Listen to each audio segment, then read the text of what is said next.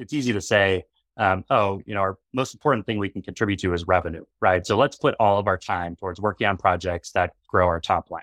Well, in doing that, we're leaving behind compliance, we're leaving behind tech debt, we're leaving behind efficiency gains, operational gains, all of which will add value to the company, and all of which are worth our time. Welcome to RevOps Rockstars, in pursuit of unicorns. I'm David Carnes. And I'm Jaren Chu. Join us as we interview RevOps leaders to explore the challenges they have faced, the biggest lessons they've learned, and what they think makes a RevOps rockstar. This show is brought to you by OpFocus, on a mission to help companies run their businesses better by letting you focus on growth while we scale your operations. Let's get this show on the road.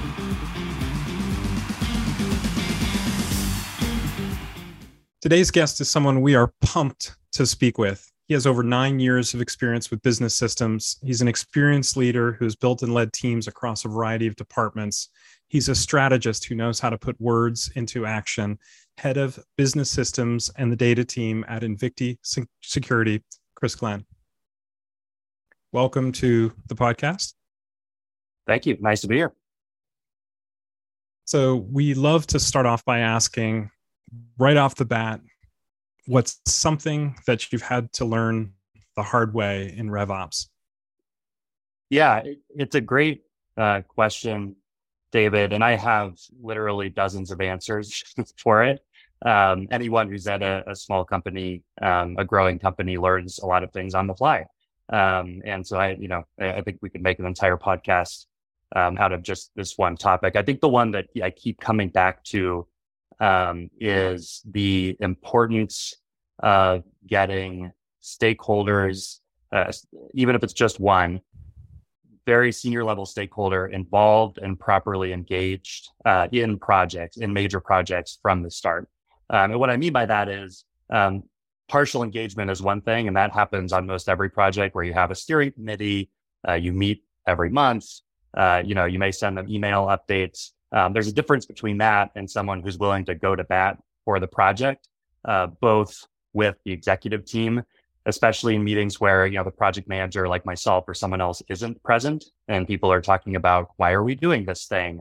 Is this going to solve our problems? You need someone to be able to credibly defend why you're doing the project, and then also to defend it with their team and push usage and be someone who's actually been in the trenches and done the work that they're doing, who can credibly say, hey, this will make your life better. Because coming from me, it just is incredible because I haven't necessarily done the work that they're doing.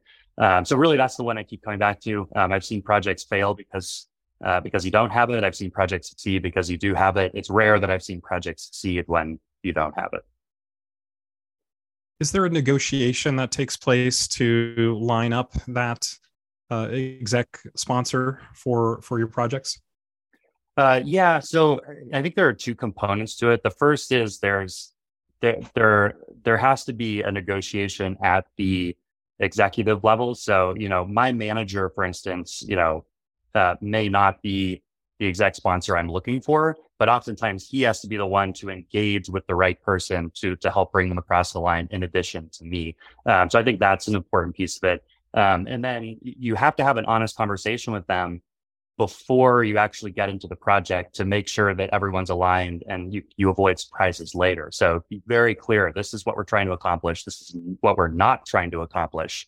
And if you do those things, generally speaking, once you get into the project, it's a lot easier to get it going. So I'd like to paint a picture for our listeners today, Chris, on how everything you've mentioned just now around that exec alignment, sponsor alignment fits in the context of your business.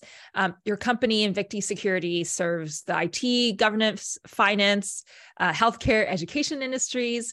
You're almost at 400 employees, and I think in 2021, Summit Partners, which is a Boston-based private equity firm, acquired the company for $625 million.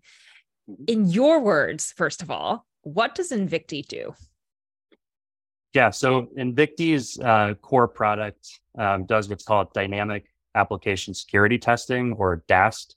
The way to think about DAST is basically, every application that's accessible via the internet was programmed initially years and years ago, right?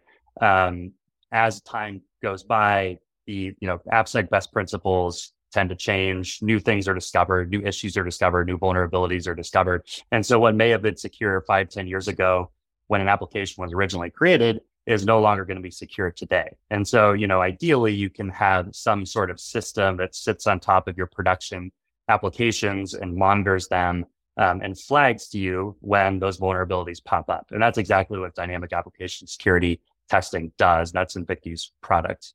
And that almost makes too much sense. I know in ops, we have the concept of tech debt. In this case, it sounds like there's security debt, where over time, if you're not actively looking for it, how would you know that something is out of date? And there are loopholes now for folks to go, attack. Yep, that's right. Your background, Chris, is a bit different from our typical podcast guest background. We have a lot of RevOps folks, but your purview is actually a little bit broader and maybe a little bit more oriented towards the tech side. So you are head of the business systems team. Paint me a picture of what the responsibilities are and how big is the team that you work with? A lot of times in a lot of companies, it can vary based on the company. In some companies, your systems teams roll up more into IT. In other companies, your systems teams roll up more into your head of revenue operations, and we're more of the latter group. We, when I joined, we had a larger revenue operations team. A few of those folks have since left, and we've aligned, some of the smaller the subgroups of revenue operations, marketing operations, forecasting, those sorts of things within the line of business. So now I sit alone, but I also tend to take on some sales operations tasks as well as they come up, because we don't really have a sales operations team. So what that means is that the team that I built has to be a group of generalists who have a diverse array of experience, but also are very eager to try new things, to learn the latest technology and the latest reporting techniques, what have you, in order to get things done. So high level, I manage 3 teams. One is our data team. One is business systems. Revenue systems is the specific area that I manage. We have a finance systems team that rolls up separately from me. And then I also manage our deal desk. Deal desk is obviously the most ops team that I manage. Everyone else is more of a business systems analyst that does ops work occasionally. All told, we have, I believe I have 8 people directly in my team. We use a lot of outsourced help as well as needed in order to augment the team. But again, we all kind of flow in between the 3 verticals that I manage as required. And since you manage deal desk, you also own some of those sales operations tasks. Can you give me a sense of how big is the BDR, SDR / sales team that you're supporting with these 8 people? Yeah. So BDR, SDR, inside sales is, call it somewhere in the 20-person range. The sales team, account executives, call it somewhere in the 30 to 40 range. And then we also, frankly, I spend probably a majority of my time working with our customer success team, because we have a lot of operational and efficiency complexities there that we can deal with with systems, and that team is probably in the 40 to 50 range. We've heard in prior podcast guests conversations that some of the folks in RevOps today are actually prioritizing things like CS ops over sales ops, for example, just given the climate of the year we're in and wanting to make sure we prioritize retention and reduce churn and that sort of thing. Can you quickly mention, since you said you spend, majority of your time in CS, what are the kinds of initiatives you have been leading in CS that you're really excited about? Yeah. So one of the highest strategic priorities for our chief customer officer is to add more automation for our smallest segment band of customers. So trying to figure out what that means in practice is actually a pretty tricky problem, right? I mean, should all customers within a certain size range be treated the same? Should we segment them differently based on what product they have, based on how long they've been a customer, based on what their geography is? And so, there's definitely a lot more that we have to figure out there. But a good starting point for us has been thinking about just the simple problem of how do we communicate with them. So traditionally, we still have had CSMs who've done a lot of the manual outreach, even on the hundreds and hundreds of our smallest customers, and they just can't keep up with it. So, what it means for our customers is that they don't hear from us that often. And ideally, we want to change that. And so we, recently purchased Segment to sort of serve, as our CDP for a bunch of use cases. But one of the first use cases that we're going to be putting it towards is using it to actually segment, the name applies well here, our customer base, to be able to do customized outreach for them, both in the product and via email. So that's something that is really exciting to me. Another thing that we've been working with them on is implementing a new CS oriented tool for them, kind of like a Gainsight or a Churn Zero, that gives them a hub of activity with the information they specifically seek in order to do their job, versus what we had before, which was more of a generic, sales view that both our sales and CS and frankly our inside sales teams all used. Yeah, I think in a lot of cases over the years, CS maybe had the maybe impression of being second-class citizens even to sales, because sales is the team that's actively bringing in revenue. But this, I would really say this is the year of CS, right? They are the ones to shine. They're the ones to ensure that the revenue is coming in, customers are happy, you're deflecting cases and reducing the amount of unexpected churn as much as possible. So it makes sense that you're investing in these initiatives right now.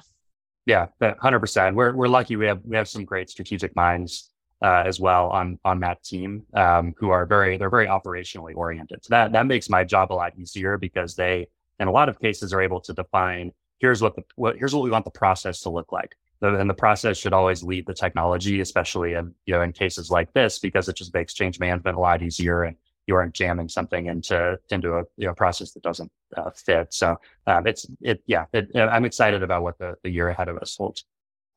So across inside sales, CS, I think you're supporting something like 100 or so folks. You've got a team of 8. You mentioned earlier that you actually rely on a good amount of outsource and external help. How do you determine what you keep in-house and what do you outsource? Yeah, it's a great question. I use a couple of principles for it. I think the most fundamental principle is separating the world between run the business work and strategic projects work.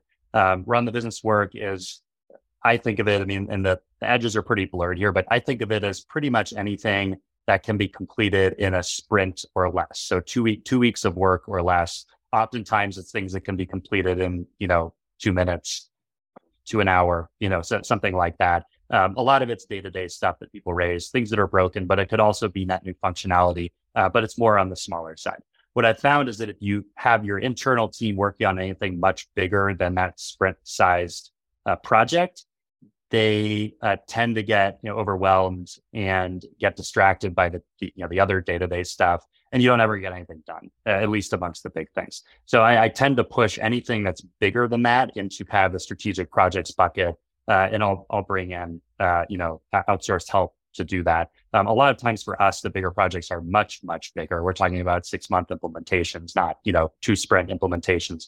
But that's a principle I try to adhere to. The other piece that I think is really important is domain expertise, and then kind of the seamless before advisory side of things. So if we're implementing a new system, for instance, that we only have limited understanding of course, you're going to bring in an expert to do that. That's another great place to outsource it. And then if you're trying to solve a gnarly business problem that maybe you've seen at one other company, but you'd love to know how 20 other companies have solved it, that's another great time to bring in outsourced help as well. So Chris, you've described owning the data team, the business systems team, deal desk. I'm really curious, what does your day-to-day entail? Yeah, it's a great question. Every day is different. I think that one of the beauties that I think can frustrate a lot of people about a company of our size is just the dynamic nature of the day to day, week to week, month to month. It's really hard for me to put a finger on what you know our priorities will be next week, let alone next month. And we try our best to plan and roadmap and do all of that. But a lot of times things are just dynamic and they just change. And so that pretty much sums up my day, right? I mean, I think that if I had to categorize it, if I had to bucket it, there are probably three main things that I focus a lot of my time on. One of them is people and team management. So the people management side is the hands down the most important part of my job. Really lucky to have an awesome team. And so keeping them eager, keeping them feeling engaged, making sure they're working on things that are interesting to them, making sure they aren't burned out, which is a huge risk. Those are all, the jobs 1A, B, and C for me on a day-to-day basis. I also manage a broader team, right? So I'm in charge of putting in structures. How often do we meet? How do we do planning? How do we do execution? What do we prioritize and when? So I think that's kind of fits in one big bucket. The second bucket is more of almost being a customer success manager for our internal organization. We have a lot of stakeholders. We operate at the confluence of pretty much every team at the company. And so making sure that I know when I meet with, everyone at the team, what is the biggest 1 to 2 problems that are top of mind for them, and can we help? And if we can help, what are reasonable projects that we can build out in order to help them? When should we do them? How should we do them? Who should own them? So that part of planning is obviously a big part of my job. And then execution ends up taking up at least 50% of my time. And that's everything from just pushing along projects from more of a manager standpoint. Can I help unblock things? Have we tried this? That sort of thing, to spending time plugging gaps, just in Salesforce, pulling reports, helping with audit, helping with testing. It's possible to avoid that stuff. And frankly, I enjoy it. So given that every day is different and you are really involved in a number of things, how do you measure success in your role? Yeah, another great question. It's interesting because traditional orthodoxy about roles in companies like ours is you have to block out all the noise. You have to focus on finding the 2 to 3 things for your team that are the most valuable for the company, and say no to everything else and work on those 2 to 3 things. And I found in my career that, if you can make that work, that's great. And anyone who can, it's awesome. I mean, that is a good strategy. I found it to be really difficult to do that in practice. Because again, we sit at the confluence of the needs of a lot of different teams, and some of those teams do not, it's easy to say, our most important thing we can contribute to is revenue, right? So let's put all of our time towards working on projects that grow our top line.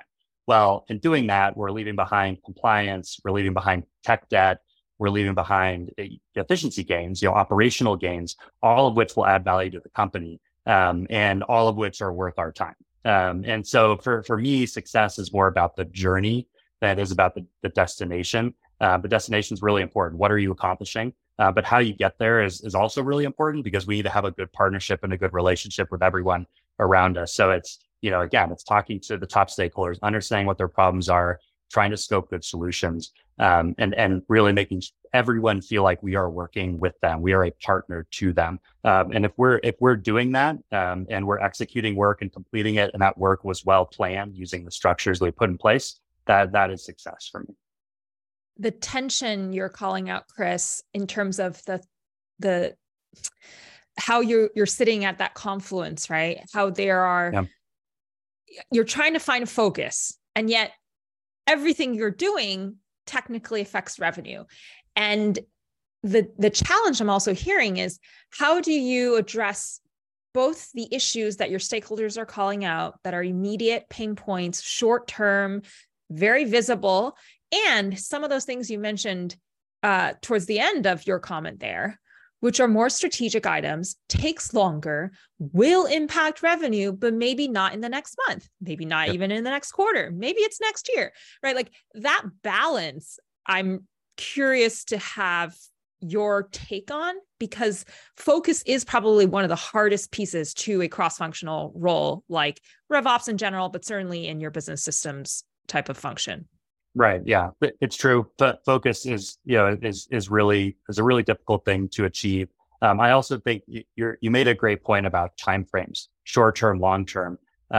There's a risk, which we fall into all the time, which is that, because the company needs something yesterday, you build a subpar solution to achieve that thing versus, there is always a way you can build a solution in a system to a problem that is more scalable, that's less brittle, it's going to be more reliable, easier to maintain. And that trade-off is really tricky as well. So the business problem could be exactly the same. But how you get there is something that can vary dramatically. And the biggest battles that I tend to fight internally are trying to get people to see the value in doing the latter and doing things the right way, instead of just hacking together some reports and dashboards and Excel sheets that will get us there, much faster, but, won't be able to scale. So Chris, I'm really curious, given that all that you do and all that you're responsible for, what, if anything, keeps you up at night? Well, first off, David, I have a 20-month-old. So what keeps me up at night is usually not work things. It's usually something else. But if I am kept up enough by work things, it feels like it's always something different. I think the number one thing, though, that I'm most worried about waking up in the morning, signing on and seeing is that some piece of legacy technology that my team didn't build that existed before any of us were at the company, but that now drives some really important business process has failed, and we don't know how to fix it. And that is a risk. It's been borne out in the past, and it's always a risk that's out there. And that is honestly number one on my list is that kind of dread. It sounds like a recurring nightmare for someone in your role. Yes, it is. Chris, we're talking a lot about already the many, many things that your cross-functional team is trying to do internally. You mentioned fighting battles on bringing that strategic, maybe more longer term payoff project to the table and helping stakeholders understand the power of that. I'm sure you also get pulled into other cross-functional special projects. And we hear this a lot with folks who lead business systems. They end up, because of their technology background, because of their ability to work with lots of stakeholders, you're really the task force that's considered special forces. You get parachuted in. What are some of these cross-functional corporate level initiatives that you've worked on as of late that you've been proud of, or you were like, wow, that was quite the beast? So, excuse me. At Invicti, we had last year was a pretty big year for deploying new systems or for re-architecting existing systems and doing kind of full top to bottom rebuilds. So we did a major re-architecture of our CPQ instance. CPQ is the heartbeat, if not the heartbeat. Salesforce itself might be the heartbeat, but it is a major artery where if it fails, it's a big problem.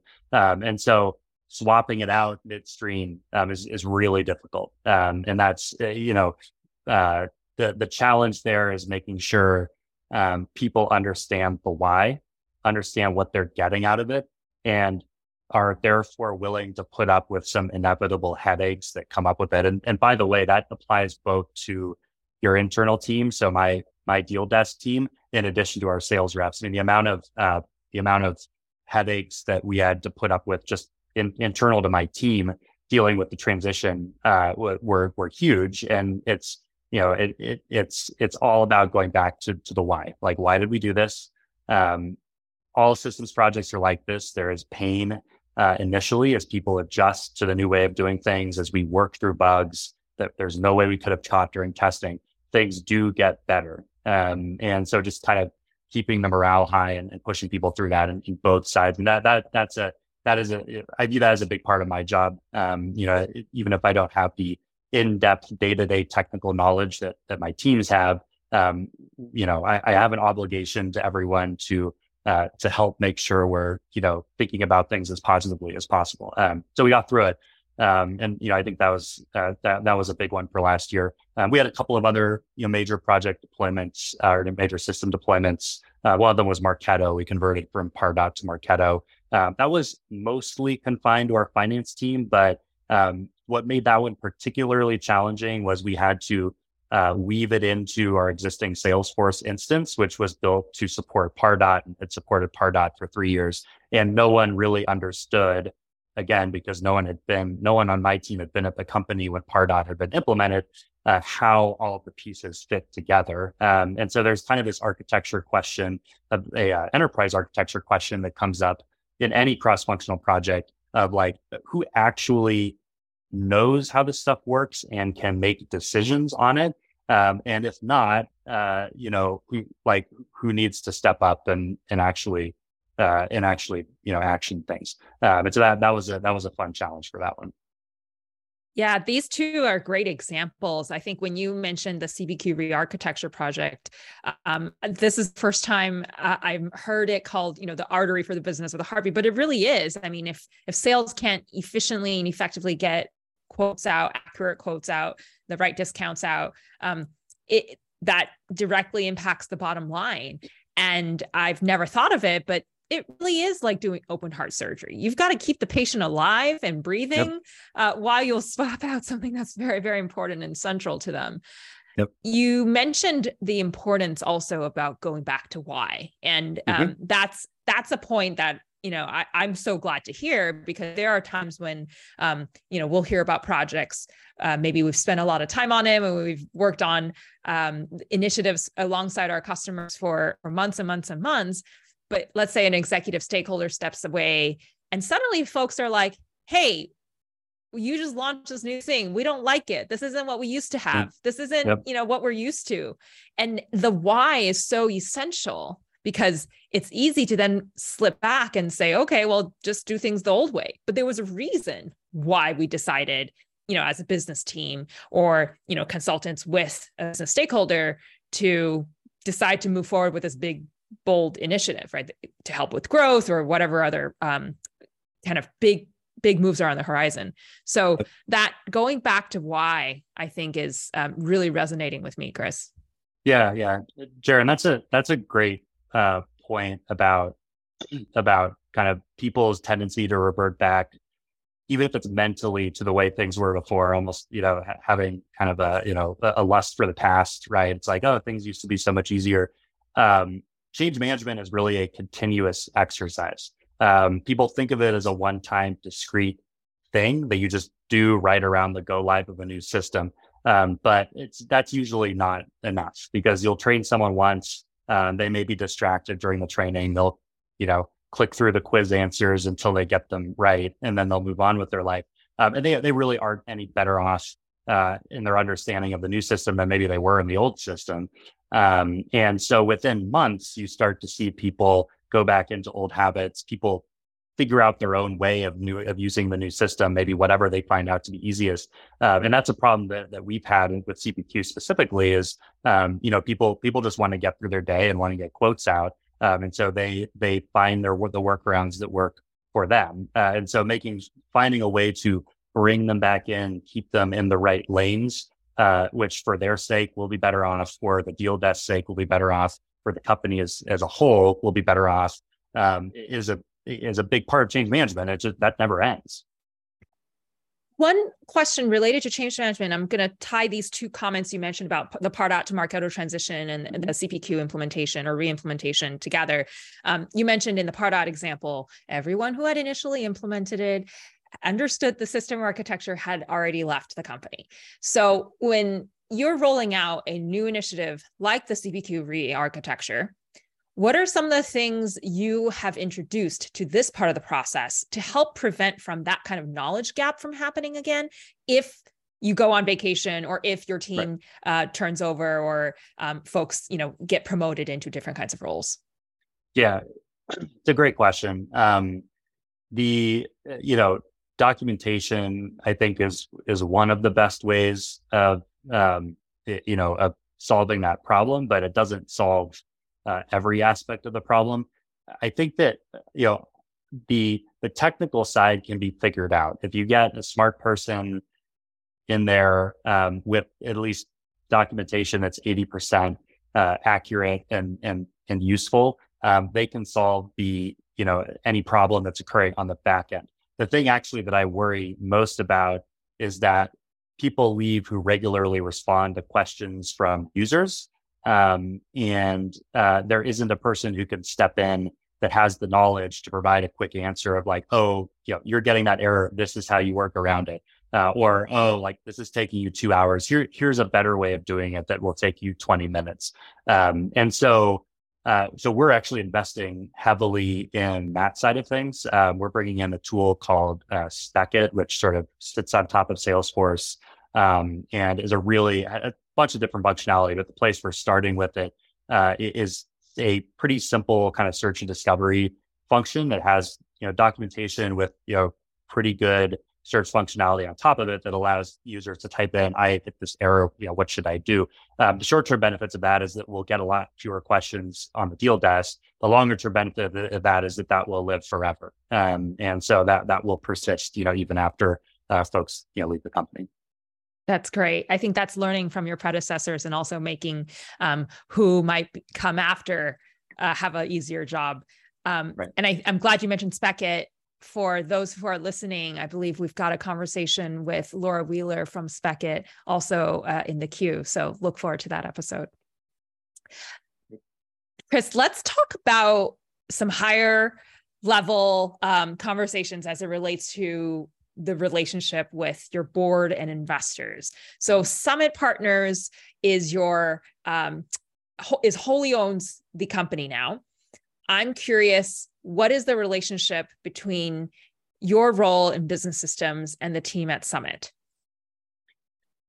So from a standpoint of the investors themselves and the board, I don't have a lot of direct interaction with them. The data team that rolls up into me is regularly involved in answering questions for them. And so that's probably the closest I get to that. It's reporting on revenue and retention and, those sorts of things, on a pretty regular basis, as the board demands. I tend to have a lot more interaction with, more of the operational side, of our investors. And it found it very helpful, for a couple of reasons. I think one of them is what I referenced earlier about outsourced help. An operating partner at an investment firm is going to have seen dozens of companies. They'll have seen what works and what doesn't. And so tapping into that knowledge is a really great opportunity for me. And the other piece of it is sometimes if you need to get things done, operating teams will have, even analyst folks who can, work on things to help out the company. And those folks are not distracted by the day-to-day as much as you are. So that can be really beneficial. Chris, you mentioned that you can lean on analyst folks from Summit Partners operating team to help with some of the initiatives, and they're less distracted. What are some of those examples that you've been able to lean on the operating team for?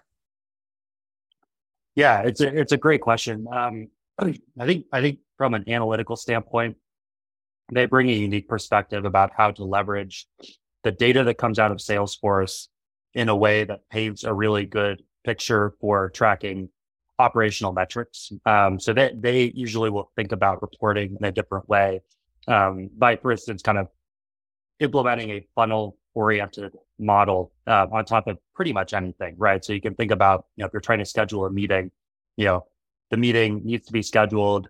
We've tried to reach out to schedule it. We've scheduled it. We've completed it. Maybe it's resulted in like an opportunity being created, right?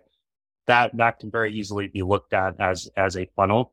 And so that mentality is what I found most useful. And obviously they can do the work too. In a lot of cases, they have the skills to do that.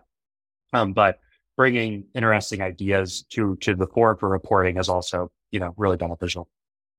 Great. And I know the operating team, because they are working with lots of portfolio companies, they have their own networks.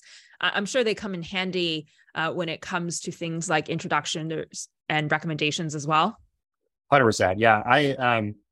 I've been lucky to participate in a number of conversations with other Summit portfolio companies about, um, what's worked and what hasn't for them. So, and it's two ways, right? So a lot of times I will participate as someone who's done something before to tell them, here's what you can expect, here are the pitfalls, all of that from, moving to Marketo, for instance, or from doing a major data cleanup effort, those sorts of things. They're some of the most useful conversations that I've had.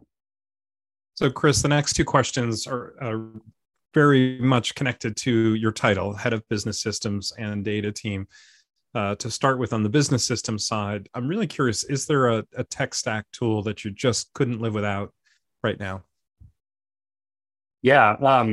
I think over the last 3 to 6 months, what's moved to the top of my list there is Ringlead. So Ringlead is a Zoom Info product. There are other solutions that do a similar thing. So Cloud Dingo is another example. Basically, for those who don't know, it's a record and data management tool. So it sits on top of your Salesforce instance and allows you to manipulate records in a way that's a lot easier than doing it in Salesforce. So generally speaking, I'm a pretty big fan of moving as much business logic out of Salesforce as you can into things that are easier to use and manipulate things with. So whether it be lead assignment and lead routing, how to handle duplicate records, how to handle records when someone leaves. Maybe someone leaves and you want to reassign their account and you want to do it on an automated basis. Ringlead does all of that. You can automate it, and you can also do it on sort of a one-time basis. And it's been transformative for us since we've started using it aggressively here. Well, that's an endorsement to hear that a tool's been transformative. I'm really glad for you and your team. So on the data team side, I'm curious, where do you go to get an at-a-glance view of the KPIs that you use to run the business? Yeah, so predominantly it's Tableau. We definitely have a number of users who prefer to use data directly from Salesforce. I'm a fan of trying to consolidate everything and make sure everyone is viewing the same numbers from the same source. But people have their reasons for doing it, and I'm not, I'm obviously not going to try to hold people back from that. But generally speaking, it's going to be Tableau, which now sits on top of Snowflake for us. Well, that sounds like a winning combination. Taking one big step back and just looking way out into the future, I'm curious, what is exciting to you when you think about the future of systems? Yeah, I think the next 10 years are going to be transformative in a similar way to how, maybe the early to mid 2000s to, 2010 to 2015 were. That period obviously was transformed by moving into cloud-based business systems. I think the next 10 years, you're going to see a couple of different trends, at least the ones that are most interesting to me. One of them, I referenced a bit earlier with Ringlead, which is moving business logic out of kind of your behemoth monolithic CRM. I think between Ringlead and reverse ETL systems like Census and just the ease of use of Snowflake, BigQuery, whatever you use for your data lake, that combination will allow a lot of companies to make their data lake their source of record for everything across the enterprise, and then more easily manipulate it, push it into Salesforce or whatever their CRM is, and dramatically simplify their CRM, which will in turn make change management a lot easier, and will remove a lot of the kind of reliability and legacy issues that you see in CRMs today. So I really think there's this disaggregation trend that's going to be picking up steam here moving into the future. But that pales in comparison to what I think the biggest impact is going to be, which is AI, which is obviously what everyone is talking about right now. And there are already ways in which artificial intelligence is having a pretty big impact on teams, generative AI especially, using it to compose emails, using it to compose, tweets and slide decks and all of that. That's the tip of the iceberg. I see, especially as an ops person, I see the ops role being transformed by chat AI to the point where we don't have to do day-to-day run the business tasks anymore because they can be done for us. And then we can focus on kind of the higher level stuff that I think everyone wants to work on. So that there's finally, with ChatGPT and all that, a very clear path for me for what that looks like. I don't know when it's going to happen, but I think within the next 5 years, we're going to be in a very different place. And Salesforce made their announcement around their AI-driven chat tool at Trailblazer DX just a few weeks ago. So we'll see that later this year. It'll be interesting to see how that fits in with the platform. Yep, 100%. So staying on that thread, what in RevOps would you like to automate?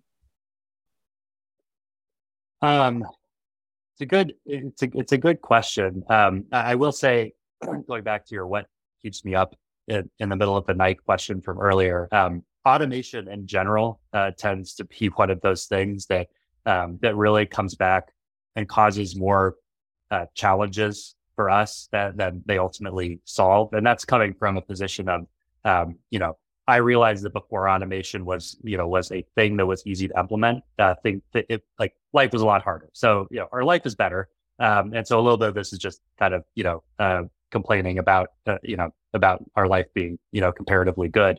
But to me, the ultimate kind of holy grail for automation in general is not so much what's the next thing that can be incrementally automated, but how do we create an overall structure in which automations work, where it's a lot easier to make major systems changes without having to worry about every corner of your system firing off automations that have adverse impacts for your business. It basically makes every major project you want to do a waterfall project versus an agile project. It's really hard to do agile in an environment like Salesforce. And so it's kind of an indirect answer to your question. What do I wish I could automate? I wish I could work better with automation. I wish there was a way to make it function, in a way that was easier for us to work with. Sure. And even turn it on, turn it off when you need to, and that sort of thing. Sure. So we'd like to talk about you for a bit. You're based in Denver, Colorado. You did an undergraduate in philosophy, which I love. Mm-hmm. Love to hear that. You're at University of Michigan. You did an MBA at UC Boulder. Amazing school, amazing town. Your previous positions, you were head of strategic programs at Jump Cloud. You were a group product manager of business systems at Palantir for 6 years. Mm-hmm. I'm curious, given all these things in your background, including a degree in philosophy, how did you get into SaaS business systems and ops? Right. Yeah, I wish I could tell you there was a grand plan that led me to philosophy in the first place, and then from philosophy to where I am today. I think what's interesting about revenue ops to me is as I've gotten closer and closer to the discipline and gotten to know more and more people, it's an area where you get a very diverse array of backgrounds. People come to RevOps from some of them from very traditional backgrounds. They studied business, got into revenue ops, but, some of them came from sales, obviously. But some people came from, frankly, very disparate places where you wouldn't expect them to end up somewhere like revenue ops. I think that's what makes it a really interesting field, is that the doors are open. If you're a generalist, if you can think, analytically, but also in kind of a systems manner, if you're good with process, if you're good with getting things done, you have a spot, in RevOps. So as I think about my career, that's kind of how the script played out for me. I mean, there's some linearity there in that I've been in the tech industry, for 10 plus years. I started in product management, in sort of a customer facing, almost like a customer success role, but it was hybrid CS. And I was working with our product team to build new functionality, and then moved to Palantir doing customer facing work, which was very product management oriented.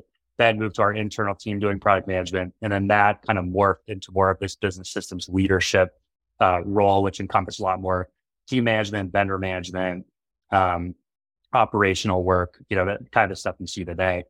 And so really that's that's what it was. I mean, I was, trying to find a place that made the most sense for my skills and interests. And that's, it's just been sort of a period of trial and error to get there. So if you could go back to that early point in your career and give yourself a piece of advice, what would you say?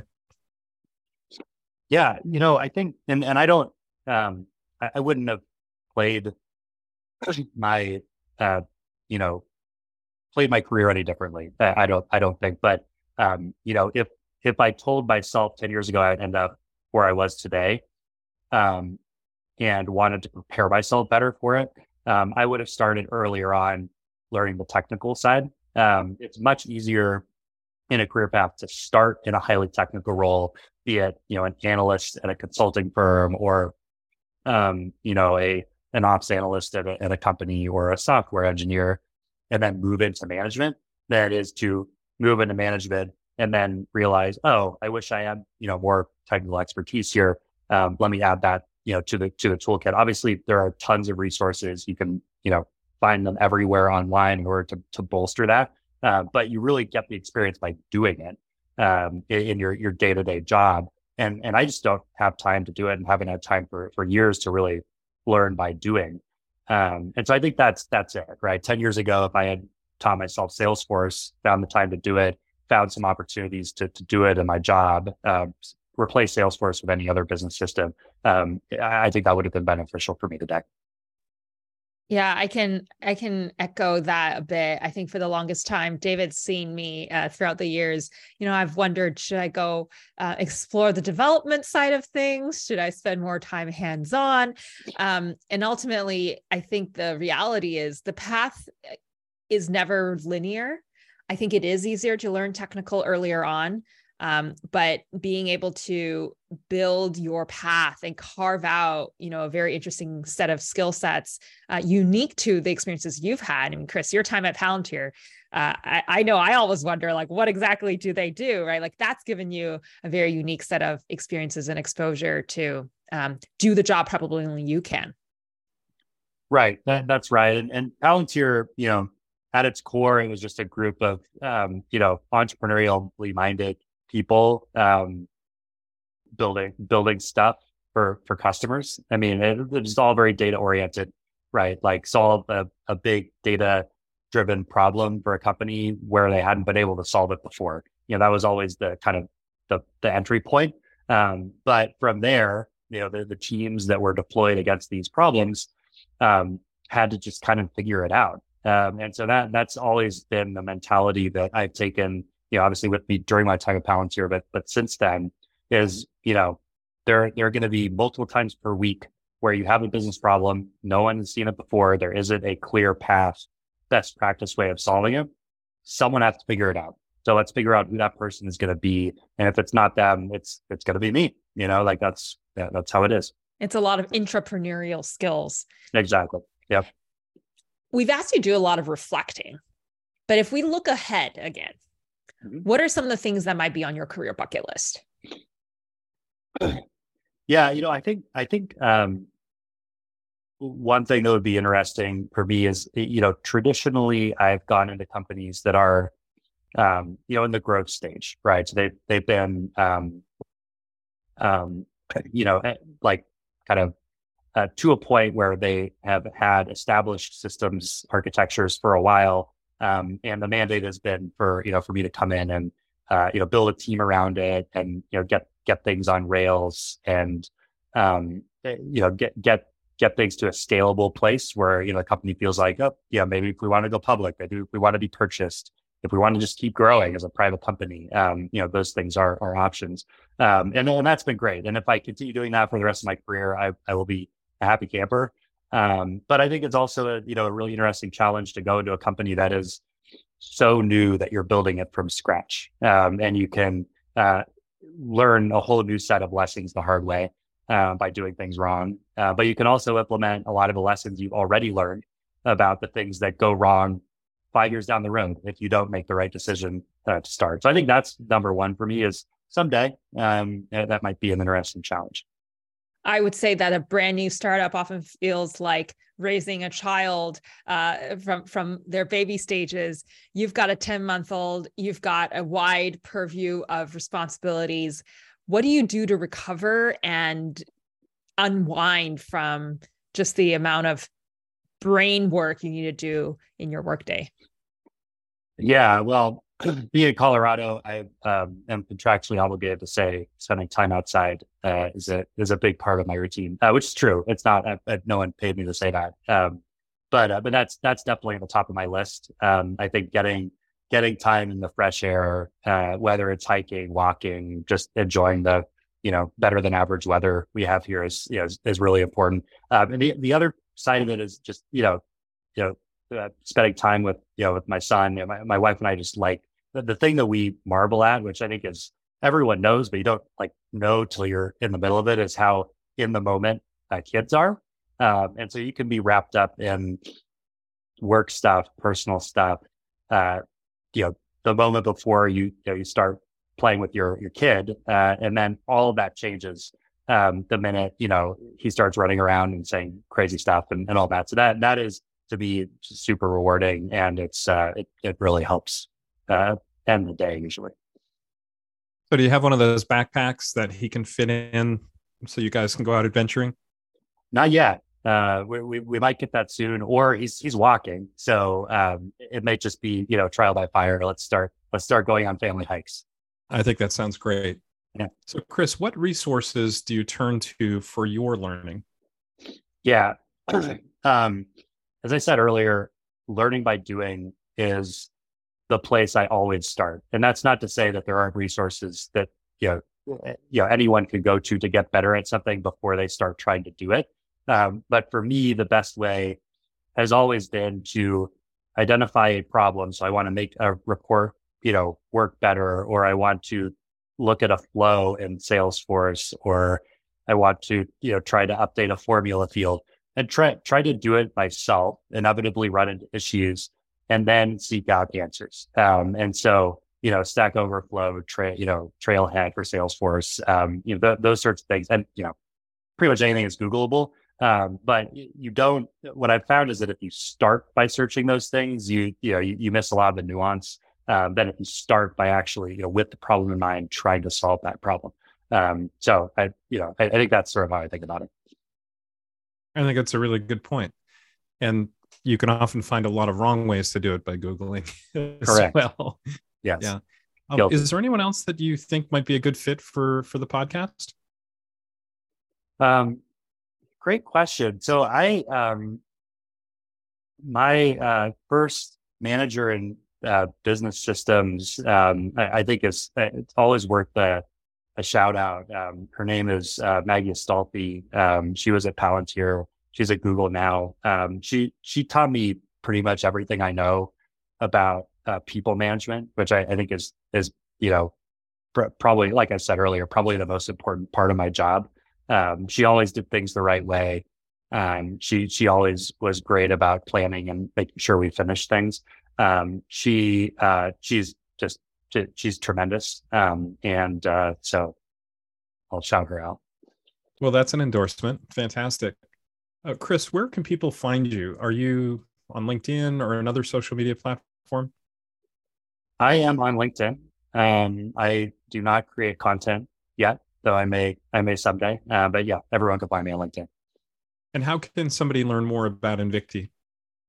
Our website, Invicti.com, is a great place to start.